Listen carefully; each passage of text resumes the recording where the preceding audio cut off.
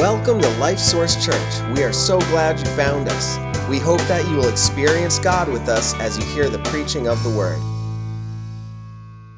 I was going to college, the University of Missouri.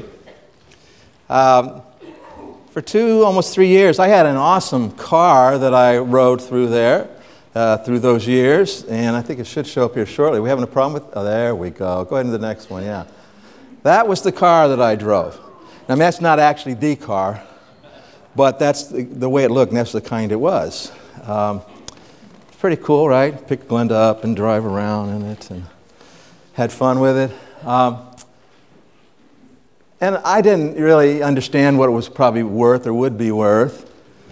If I had that car today and it was in good shape, it'd be worth $15,000 to $20,000. But so somewhere along the way, while I was going to college, I got this thing that, Honda was around. It was a new car, and they had the new model, the CVCC, and you're supposed to get 40 miles to the gallon, and this was back when I thought gas had become so expensive. You remember?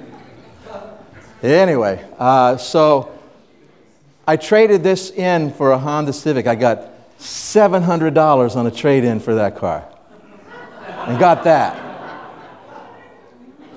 Hey, that's a great car. I mean, I drove it for a number of years. I drove it up. In fact, when we first moved up here, I drove it up here. And we had it here for a while. And I know for a fact that that thing will do 110 miles an hour downhill on the Mass Pike. And that's a stupid thing to do, but that's another. Okay, I wanted to see how fast it would actually go. But what I want to say to you this morning is that I didn't know the value of what I had. I didn't understand the values there. I knew what I had, and I knew what I wanted, and really wasn't aware of those values. You might say those competing values. I mean, have you ever had something, you ever possessed something that you didn't really understand the value of? Anybody like that? Yeah, a bunch of us have. And then at a later date you find out. How many have ever watched the Antique Roadshow? That is so fun, when you get a chance. Sometimes it's boring, but other times it's pretty cool. And so they tell the person, they look at them and they say, well, we think this is worth $12.99. And they go, $1,299? And they go, no, $12.99. Right? Or they find something that's been kicking around the attic. They say they figure it might be worth a few bucks. And they look and they say, well, this is probably worth $7,000, And they always try to act calm. Oh, really? Okay? But so when it comes to stuff like this, getting the values wrong isn't the end of the world, is it? It's just stuff that fades away eventually, and when we die, we leave it all behind. But do you want to come to the end of your life and be looking back and say, oh wow, if I'd only known this, if I'd only understood the value of this, and then that this wasn't that value. But if only I had, I don't know about you, I don't want to be lying on my deathbed with any more regrets than I already have. And we don't want to face the end of our lives that way. But think about this, how much worse would it be not to face just the end of your life, but to find yourself stepping into eternity with those kinds of regrets? What you thought was valuable in life and what you invested your life in. And by the way, I don't believe in heaven that we're going to experience continual regret. But I do believe that the Bible is pretty clear that at the judgment seat of Christ, when He evaluates what those of us who have trusted Him as Savior, so some of you may be new to us here, and we'll talk a little bit more about it in this sermon, but once a person, once and for all, trusts Christ as Savior, makes that decision, then your sins are forgiven, you receive eternal life, and so you go to heaven forever. But for those of us who have done that, there is a judgment seat for us where what we have done in life is judged. It's evaluated. Was it good? Was it bad? Was it the kind of things that were really valuable, or was it a waste? Those kinds of things. And the Bible seems to indicate pretty clearly that judgment we will experience regret for all the things that we invested our lives in that ultimately were not of eternal value. So, but the thing about it, but the ramifications of that then are eternal, aren't they? Because you can't go back and fix it. You're starting from wherever you are. That's the way it is. And so getting the valuation of these kinds of things right really matters. You know, you don't get the valuation of a car, not the biggest deal in the world. You don't get it on that thing out of your attic. But when you're talking about issues of life, getting the values right really matters. And so in the passage of Scripture we're looking at as we continue our sermon series on Road Trip to a Life You'll Be Thrilled to Live, in our passage today, the Apostle Paul is trying to get us to get our valuations right. What we value is very important. What we say is not all that important. And then to rearrange our lives accordingly. So let's pray here as we go into God's Word. Father, I do thank you for your Word, that it is perfect and complete, and that it is living, and that you use it to speak to us. And we pray as we look to it today that your Spirit would take your Word, enable us to understand it, and then enable each of us where we're at in life to hear from you about what it means for us. And I pray you'll be glorified by our heart's response in this. And I pray it in Jesus' name. Amen. So let's turn our Bibles to Philippians chapter 3. If you don't have a Bible with you here today, there's a Bible in the pew, that black Bible in the pew, and we're going to be on page 1350. We encourage you to follow along with us because we're going to work our way through some verses here.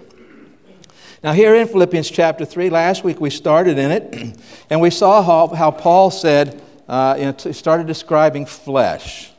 And I'll be honest with you, I really wrestled, and I think some of you could probably tell, struggled with trying to get you to understand what flesh is.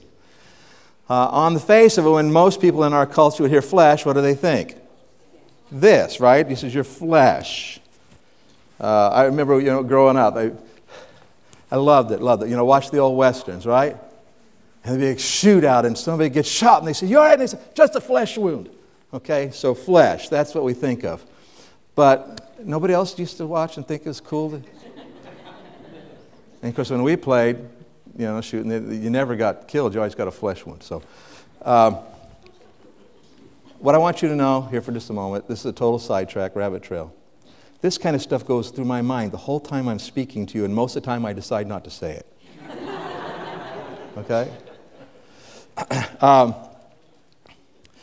But when the Bible talks about flesh, sometimes it's talking about flesh and bones, but more often than not when it's talking about it in our lives as Christians trying to evaluate, the flesh is the opposite of spirit.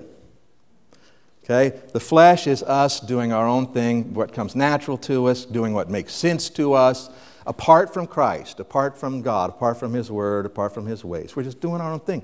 And flesh in our world can look really ugly. It can, right? You have the person who you can envision, lying in the gutter, drunken, covered with his own vomit. We see flesh and we go, yeah, that's ugly. But flesh can dress itself up real nice too, can it? Can wear a three-piece suit and talk eloquently. But it's still flesh. It's still not about God. It's not about Christ. It's us human beings doing our own thing separate from God, which is the way we're born. Okay? And we can live that way. Can Christians live that way? Absolutely, Christians can live that way. Now, Christ lives in them, and the Holy Spirit's going to be saying, let's don't live that way, but you can still live that way. And this is what Paul is talking about. He's challenging. He says, all that stuff can look good. And he said, hey, if you're talking about looking good, here's the way I looked. And he lists this long list of accomplishments that he had done. But he said it was flesh. It wasn't about Christ. It wasn't about God. And it was real religious, and it still wasn't about God. So what we want to do is pick up kind of where we left off last week in verse number 7. And he says this, "But what things were gained to me in this area," he just got through talking about flesh. "What things were gained to me in the area of living by the flesh, these I have counted loss for Christ." Now, what does he mean when he says loss? Well, the word that's translated loss here means this. It means injury, detriment or detrimental, damaging. And so Paul is saying here, hey, all those things that really worked for me in the flesh and built me up in the flesh and made me look good in the eyes of other people, made me look respectable and important, all that stuff did damage to me when it came to having a relationship with God. It was detrimental to me coming to know God and knowing Christ. Now, so we're talking about the valuation of things. So I want you to really try to get it into your heart and mind today, this idea that the flesh is always detrimental to you. And it does damage to you as you try to know Christ and live a Christian life, the life of Christ in you. That it's damaging, it's always damaging. It is of no value when it comes to the things that really matter. Okay? So he says, so I've reached a conclusion. I see that all the stuff that was flesh hurt me and was a waste. And then he continues in verse number 8, yet indeed I also count all things loss for the excellence of the knowledge of Christ Jesus my Lord, for whom I have suffered the loss of all things, and count them as rubbish, that I may gain Christ. Now, a lot of words there. Let's see if we can just kind of unpack this, because he really says a lot here. And the first thing he says, I count all things lost, everything that's not about Christ. He says, because I've learned about the excellence of Christ. And this word excellence means to excel. It means superiority. It means supreme. And so if we're talking about valuation here, Paul is saying, and I'm going to switch this for my own sake if you don't mind, I'm going to put flesh on this side today and Christ on this side, okay? So all of this idea of flesh, he says, I realize it's detrimental to me. It keeps me from the things that really matter. And I've come to understand that Christ is superior. He is supreme. He's so much that it's like there's no comparison almost. You can't even compare him because it's so far beyond. And so he says, I realize all that stuff works against me. How much of the flesh works against me? You guys convinced of that in your own life? It all works against you. It's all detrimental to you. I mean, here's what we want to do. We want to try to figure out how to have Christ be supreme, but I'm going to bring this one over here with me and this piece with me. We try to figure out how to do that. But Paul says, no, it's what? All detrimental, all damaging. And Christ is superior. He is supreme. He is worth knowing. In fact, that's what he says here. For the excellence of the knowledge of Christ Jesus my Lord. Look this word up. It's very interesting because we think of knowledge as facts, right? Information. But this word that's translated knowledge here means more than that. It means a seeking to know. It's making an inquiry. It's an investigation. And so Paul is telling us this. And actually Matt, I think, prayed about it in his prayer at the end of worship. When will we finally know everything there is to know about Christ? When will we ever know him completely? Yeah, we won't even in heaven. In heaven we'll know way beyond what we know here. But God is infinite in all that he is. And so to know him means to keep getting to know him. It's a process. And this is exciting me because over here, flesh, this is the way it is. This is the way we are. It's just the reality by nature. But he says over here, it's not even about really knowing him completely. It's about getting to know him.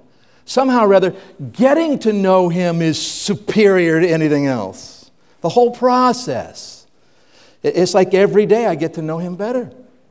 Every day, every moment, every year. It's, wow, I've learned something new and it's changing my life. It's worth knowing. So the excellence of seeking to know Christ and everything related to know him, Paul says the process itself is far superior than living in the flesh. And living in the flesh is always detrimental. Always does damage to you. In other words, you're saying, I want to come to know Christ. Well, when you allow flesh to stay in your life, it does damage to that process. So we have this structure here that Paul is kind of putting in place. He's comparing what we gain and what we lose. Okay?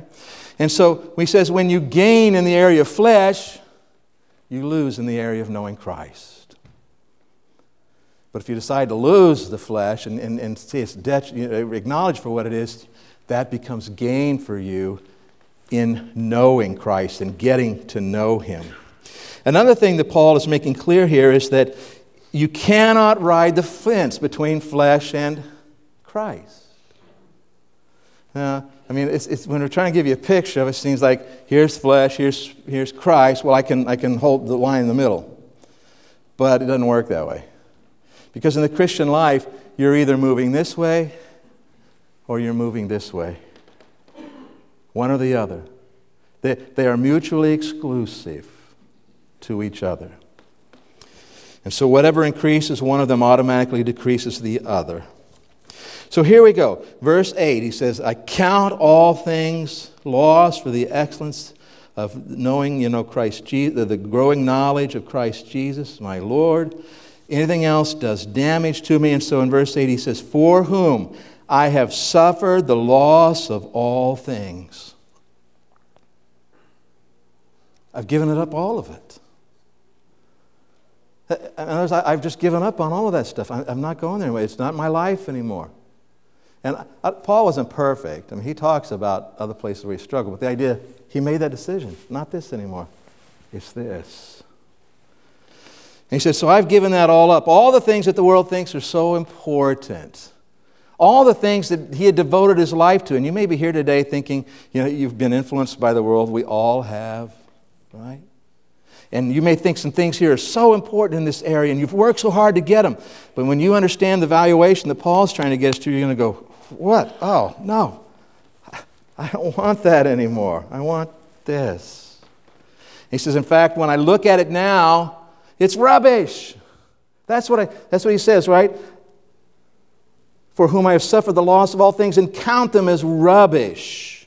Rubbish. This word rubbish means what's thrown to the dogs, but it gets worse than that. We talked about it last week.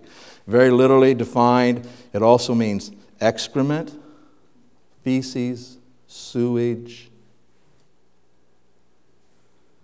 That's what Paul's saying when he looks at it. Looks at the flesh approach to life and says, that's what it really is.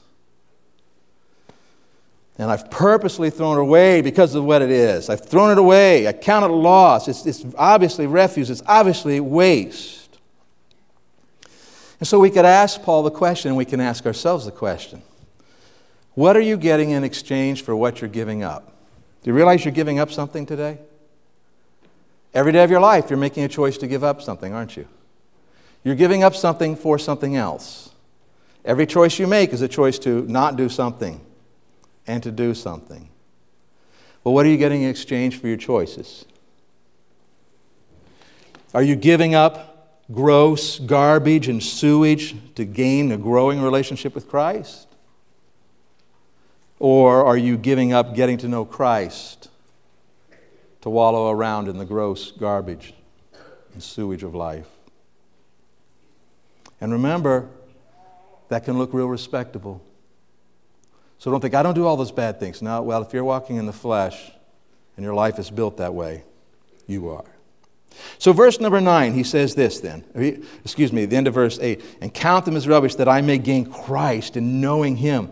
That is beneficial to me. And be found in Him. I think this is interesting. It's almost like Paul says, hey, if you want to find me, find Christ, I'll be there. Right? I'll be found in Christ. You're looking for me? Find Christ. That's where I will be. And not only that, I'm not going to have my own righteousness, which is when we're trying to, by nature, over here in the flesh, we still try to figure out how we're good people. Does anybody remember how the Bible describes the Israelites in the book of Judges when they were trying to make decisions about how to live? It said every person did what? Does anybody remember? What was right in his own eyes. Flesh. And so we build this whole what's right and wrong and all this kind of stuff. And Paul says, no. You can't get right, and you can't get right out of that. So the righteousness that I'm going to have is the righteousness that Christ has given me. He gave it to me when I got saved, and He's helping me to know it more and more as I grow in my relationship with Him. Okay? Not that which is from the law, that which is through faith in Christ, the righteousness which is from God by faith. So He's changing me. And then verse number 10. That I may know Him and the power of His resurrection and the fellowship of His sufferings, being conformed to His death. Now, it sounded pretty good up until now, didn't it? Oh, knowing Christ and growing in this and understanding and righteousness. And then he says, because I really want to know what it means to die like he did. Whoa, wait a minute. That doesn't sound so fun, does it? But Paul's trying to get us to see the valuation. And he's not saying bad stuff, he's saying good stuff. So let's talk about this. Again, that I may know him. The same idea as the other time we looked at the word knowledge. It means to be taking in knowledge. That I may continue to learn more about Christ. That I may continue to understand more what it means. That I may continue to recognize the truth of how this, lives itself out in life. And by the way, this word, it's talked about to know, very often communicates a relationship between the one learning and the one being learned about. That's where we are as Christians, isn't it? Relationship. We have a relationship with Christ, and then we grow in it, and we grow in it, and we grow in it, and we grow, and it becomes more and more valuable each and every day. That I may come to know this one that I'm in relationship with. You see, we have an inseparable relationship with Christ. Aren't you glad of that today? If you have trusted Christ as Savior, what did he say? I will never leave you. I will never forsake you.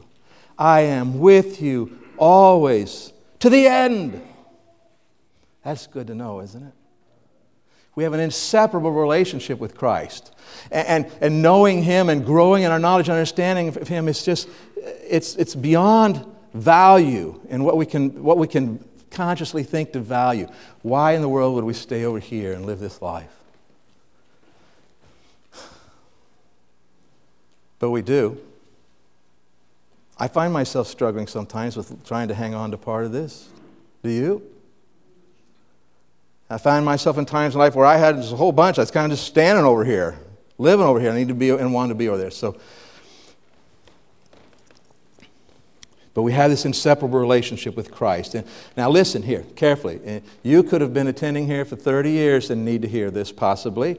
You may be your first day and you need to hear this.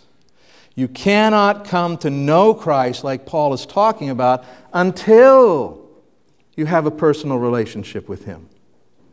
And a personal relationship with him is not about saying, oh, I believe in God. It's not like I have an intellectual... No, you enter into a personal relationship with Christ when you understand that you have sinned against God. We've all sinned. Every one of us have blown it, haven't we? If we're honest, we've all blown it. We've violated his command somewhere. And so we have sinned against a holy God. The Bible is very clear, if that doesn't get taken care of, we will die and go to hell, eternally separated from God in the place of torment. And we can't fix that ourselves. We can't go back and somehow or other be good enough. In fact, if you don't have a relationship with Christ and you're trying to be good enough, which side are you on? You're like Paul was over here, trying to be good, be good, be good. It's all flesh. It's rubbish. It's waste. It's getting in your way. If you're trying to be good enough to gain a relationship with God, that's flesh. It's lost. It means it's detrimental to you. It's damaging to your ability to have a relationship with Christ. What you have to do is say, I have so blown it. Christ, I believe you died on the cross for my sins and rose again from the dead. And so I'm trusting what you did. You paid the penalty for my sins. And now this is the way I am. I need you. I trust you as my Savior. One-time decision. And when you do that, not only does he forgive every sin and you get eternal life, but he starts that relationship with you. He himself, God of the universe, comes to somehow or rather live within you and start changing you. And one thing he's going to start doing is saying, look, that's flesh. Come on, let's go this way. But so it starts with a relationship with him. And you can do that at any point. You can do it right now, or you can talk to us after. We'd be thrilled to help you with it. So let's look here. Again, verse 10. So he says, that I may know him, that I may continue growing in my knowledge of him. Also that I may know the power of his resurrection. It says, what kind of power is it that raises somebody from the dead? I mean, it's really beyond us almost to comprehend, isn't it? I mean, I've been around a lot of dead people, okay? And so in my line of work, the ministry, I end up being around people who are dead. Sometimes I'm with the family and the person has died, and then the family leaves and I've hung around till they come and get the body. Dead people are really dead. I don't know how to express it. So to fathom the power that brings life back is just huge. It's a miraculous, enabling power, a life-changing power. It's supernatural. It's not natural, definitely not flesh. So Paul's saying, I want a life that's not flesh at all. It's this life of Christ, a life from the dead. And then he says, being conformed to his death. The fellowship of his sufferings can conform to his death. We get the idea of conformed, made like, okay? But really this word here includes the idea of being assimilated into. That somehow or other I come into his death as well. And let me explain. I think what's going on here. When I think about on my own and this whole flesh thing, do you know how easy flesh comes to me? How easy does it come to you? It comes easy, doesn't it? It's who we are by birth, physical birth, natural to us. And so at some point, you reach the thing and say, you know what? The only way I'm ever going to be free from that is when I die. Bingo! And the buzzer goes off, wah, wah, wah, wah, you're the winner. That's true. The only way you escape the flesh is to die. And so somehow or other we die with Jesus. I have to die to this in order to become alive to that. I have to die to this old natural way of living if I want to rise to the new miraculous working and power of Christ in my life. And then verse number 11, he says, if by any means I may attain to the resurrection of the dead. So let's make sure we're clear on this. Paul is not talking about some future time when he hoped that he would rise again from the dead. That's settled. He knows Jesus. That's settled. The future's settled. He's talking about right now the way he's living. He's talking about experiencing in his life today this different kind of life, this resurrected life, the life that's now free from the old flesh. He said, that's what I want to experience today.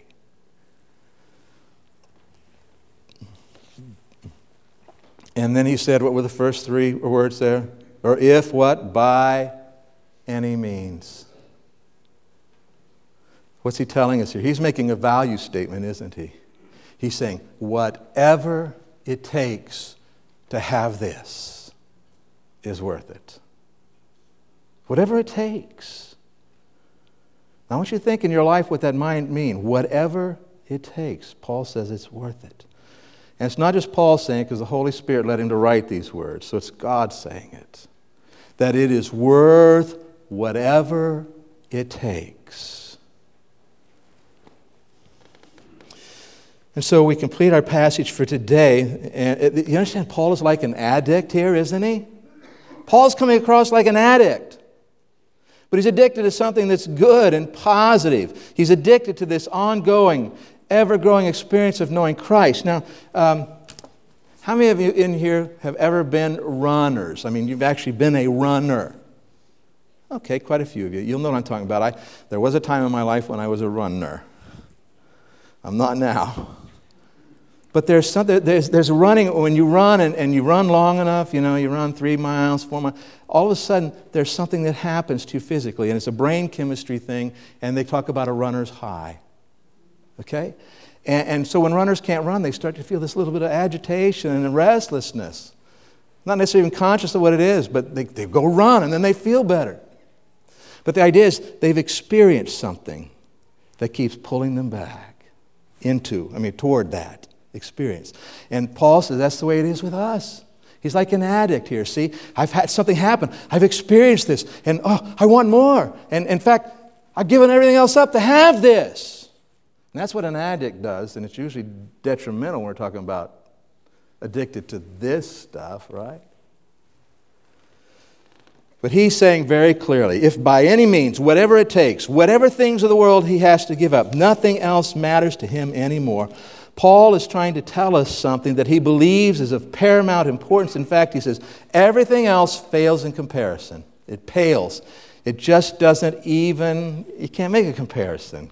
Knowing Christ is so far beyond your natural life.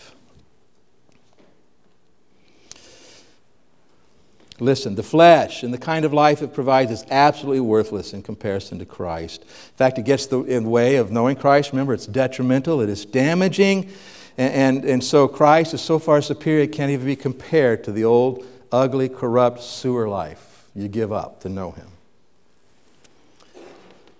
Well, how do we get our heads, and our hands, our lives around what Paul is saying? How do we do that? Let's just use a real practical life example. It's not a spiritual example. But let's assume you find there's a car that you want. And you don't even necessarily know anything about it, but you have just become convinced that it is the best car that was ever made.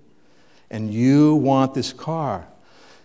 But to get this car, you have to trade in your old car. And you're going to trade in your old car for this new car. And what you discover is you're going to get nothing for your trade-in. Doesn't matter whether it was plain or fancy or what you paid. Doesn't matter. You're getting nothing for it. Go ahead and go to that next slide if you would, John. Yeah, thank you. All right?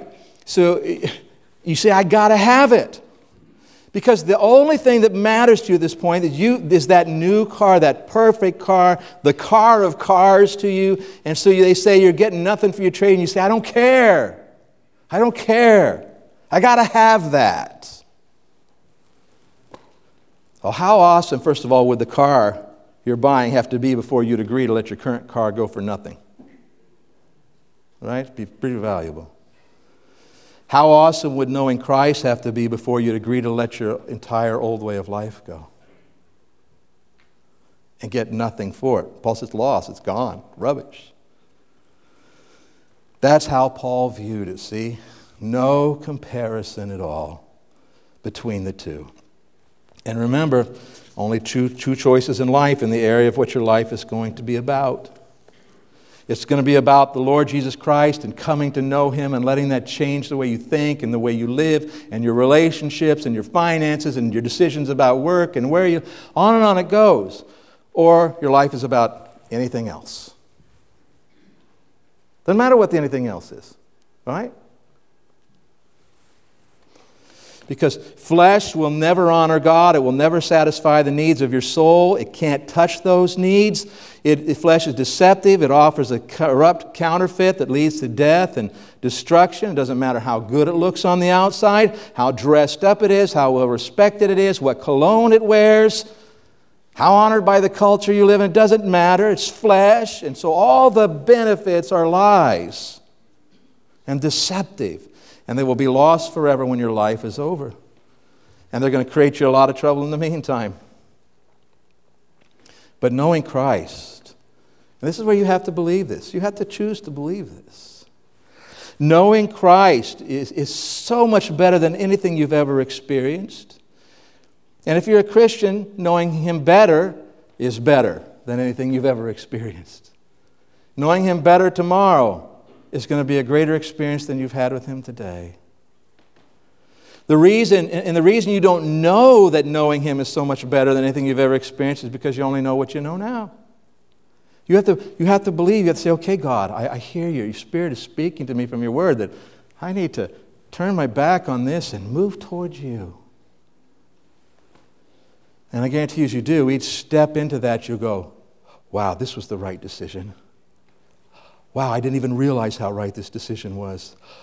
Oh man, how could I have ever made any other decision? You see what I'm saying? That's the way it's going to go. Your life will be transformed. It will change your life in amazing and powerful ways, and you will be thrilled. But when you're standing here on the edge of this, looking at that, you say, I don't see that. Well, we don't walk by faith, the Bible, or by sight. We walk by what? Faith. And so you have to believe and take that step, that first one.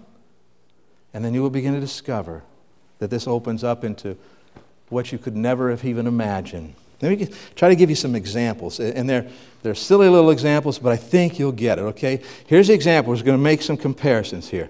It's like going from Sanka instant coffee. You remember that? To Starbucks dark roast, only better. It's like going from driving a VW Beetle to a brand new red Ferrari, only better. It's like going from this broken down shack to a beautiful mansion. What? Only better. It's like going from urban blight out into God's awesome creation. Only better. It's like going from any ugly place in life you can imagine to somewhere that's much more desirable. It's better, better, better, better, better, better, better, better, better, better. You want me to quit? Better, better. So why keep settling for a counterfeit life? The old life, the flesh, the independent of God life. Why keep settling for that? Why keep trying, you have your own little brand of flesh. You say, yeah, all that stuff's ugly, but I'm kind of trying to bring along with me over here. Why do you keep doing that? Remember what you're holding on to. What is it? We'll use the nice word, sewage. Let's believe that Christ is worth coming to know and continuing to grow in knowing Him, that it's worth anything it costs us in life. Let's believe that nothing else compares with the personal relational process of coming to know Christ. And I say to you that whether you understand it or not, this is really where you want to go. It really is where we want to go. Remember we're on this road trip? And last week we talked about what we need to leave behind. We talked about some again today. But today I want you to understand the valuation of where you need to go is so, so worth it. So here at the end, listen. What adjustments do you need to make in your life to move from this to this? Where has this become so important to you that you need to reevaluate and say, oh, that's way too important. I need to let it go and go here. So what do you need to let go of that isn't working for you? What do you need to do to start pursuing this knowing Christ life? By the way, it doesn't come cheap. We're talking about letting this go and moving. It doesn't come cheap. It takes time. It's going to take time in His Word. Take time. It's not about just, okay, I'll get my Bible reading done. No, it takes time with you and God and His Word. Pondering it. Who He is. What does it mean? What's it mean when He says to live this way? And letting it saturate your life. Soaking it up. Time purposely set aside for connecting with Him through talking with Him. It's about falling in love with these people around you here. The body of Christ, because this is Christ. Christ is in us. And purposely growing in your connection with the body of Christ that you can know Christ better through it. What is it that you're loving now that you need to replace with loving Jesus? What do you really love in your life? Whatever needs to happen, it will be worth it. Absolutely worth it. Without a doubt, worth it. And if we, as individuals and together as a church, if we will make a conscious choice to pursue this, to make changes as needed, to get on down the road to where you really want to be with Christ,